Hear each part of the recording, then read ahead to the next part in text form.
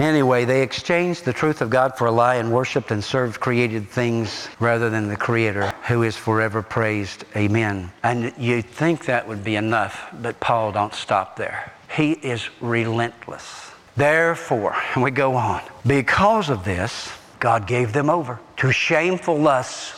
Even their women exchanged natural relations for unnatural ones. In the same way, the men also abandoned natural relations with women and were inflamed with lust one another. Men committed indecent acts with other men and received in themselves the due penalty for their perversion. Don't you believe that sin is okay just because you see it on the big screen? Don't you believe it's okay because you read it in some textbook or scientific journal? Don't you believe it? It's false. It's contrary to the Word of God, and therefore it's a lie. It's a lie of the devil, and it will bring upon you such depression, degradation, and shame and loss, the likes of which you can't begin to imagine. Do you think you can go from one relationship, whether it be heterosexual or homosexual, to another and not experience problems? When two people have sex, there is a bonding that takes place.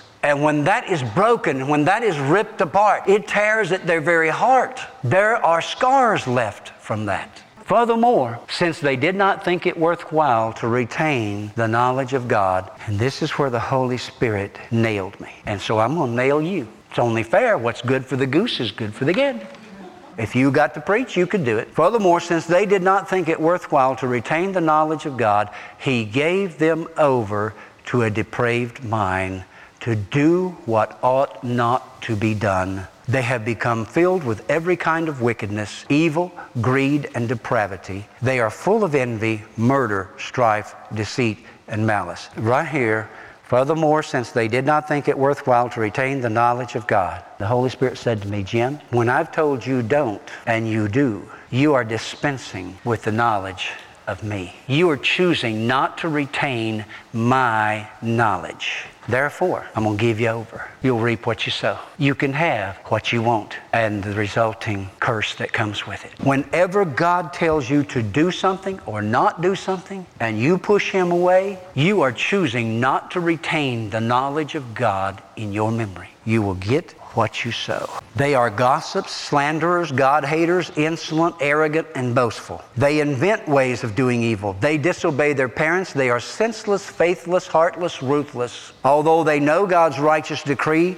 that those who do such things deserve death, they not only continue to do those very things, but also approve those who practice them. How many times do I have to tell you, how many times does anyone have to tell you that when you take into your mind filth, it's going to have an impact on your spiritual life? I don't care if it's in a book, a Harlequin romance. I don't care if it's a soap opera or the latest movie or a video game. Parents, you need to monitor your children's video games.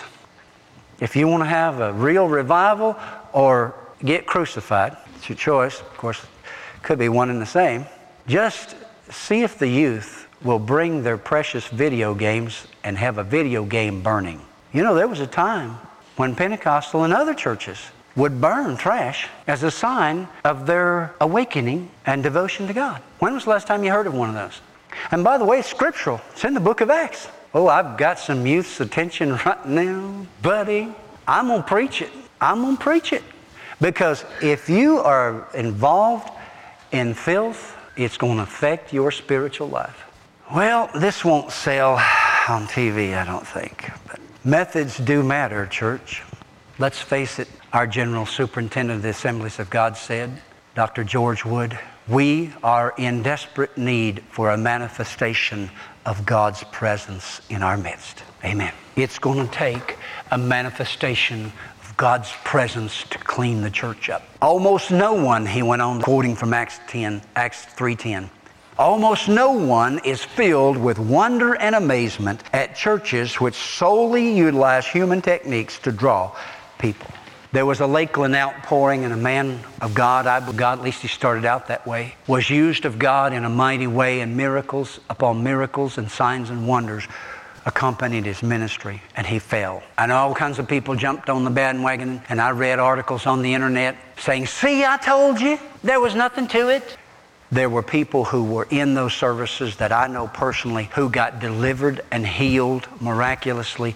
Don't tell me there wasn't God in those services. Did he go astray? Yes, he went astray. But what about you?